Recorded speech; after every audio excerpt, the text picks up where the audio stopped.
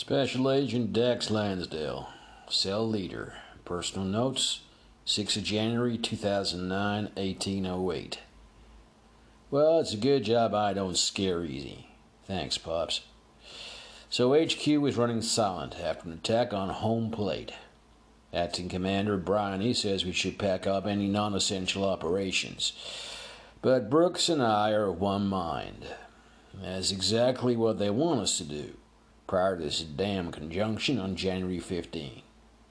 They appear to be numerous, well organized, and very dangerous.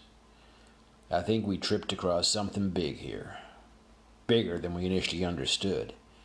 And the head honchos are hiding behind proxy puppets being used to achieve their goals.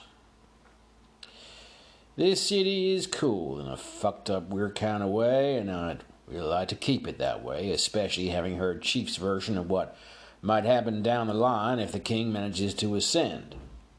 So, for the record, Delta Green, I am taking field command following Anderson's death, and we're endeavoring to persevere.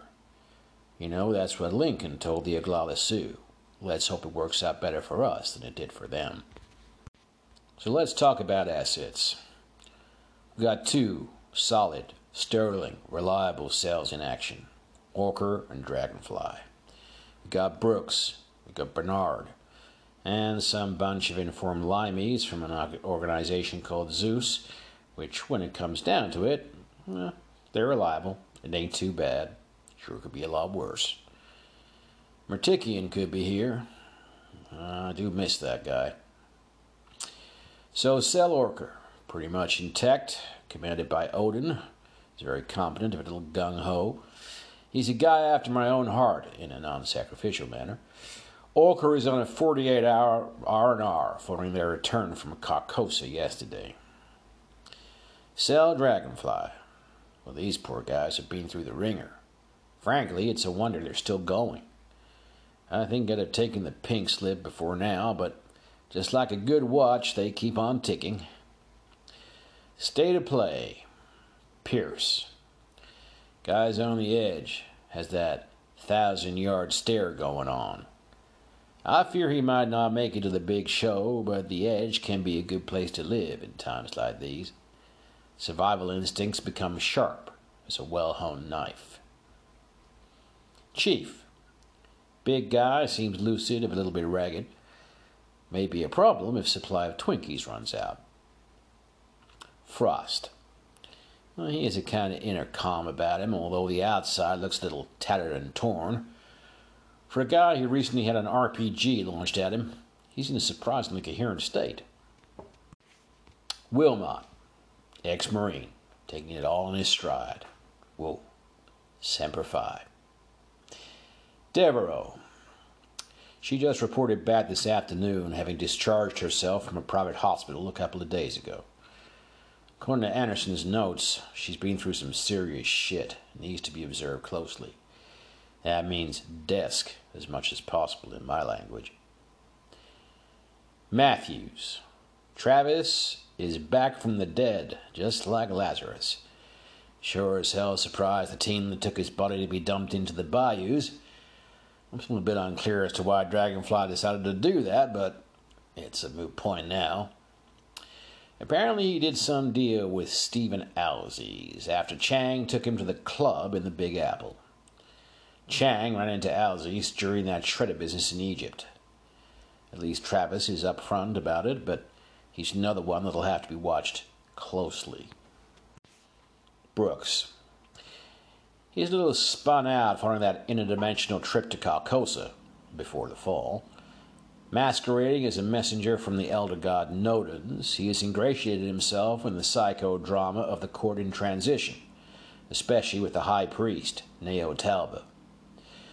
Brooks maintains that the Carcosans worship versions of the elder gods, which makes Hastur, a great old one, a hostile deity, and the events at Carcosa a key battle in the ascension of his pantheon, this all having taken place in human prehistory.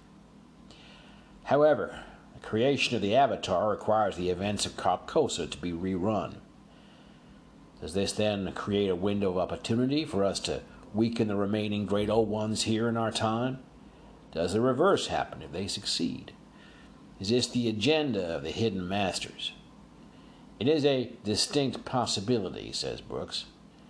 In the absence of other theories, I think we might be onto something.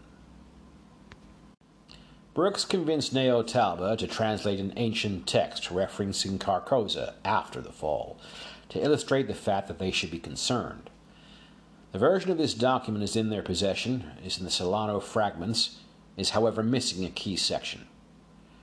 Brooks has established through his bibliographic contacts that copies of the Solano fragments have been disappearing around the world, the last having been bought at auction for a record-breaking price by none other than Victor Steno. Brooks has scried its whereabouts, but has been unable to get a fix, other than the last person to handle it was Django Jones. Jones was connected to Steno through Screech's Cthulhu cult, but traveled to New York City about the same time DuPont did. Both are currently in the wind. We need to find Jones and get that fragment so that Brooks can return to Neotalba and perhaps stop the events of Carcosa's fall repeating itself. Barnard. I've convinced Nick to hang around and get into the Superdome as a hospitality manager. This is the cover that Anderson arranged through a snitch who owed him a few favors. I have managed to get a close protection specialist in from Treasury, Agent Graham, to watch over him. Dumont. Well, our walking corpse appears to be enjoying an animated existence after death, having definitely been seen in the environs of Ginger's bar in recent days.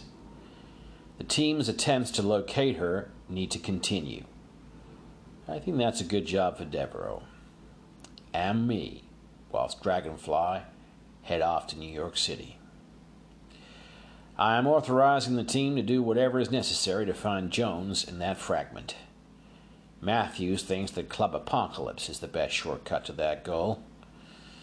I would take the man a bit more seriously if his death erection would go down.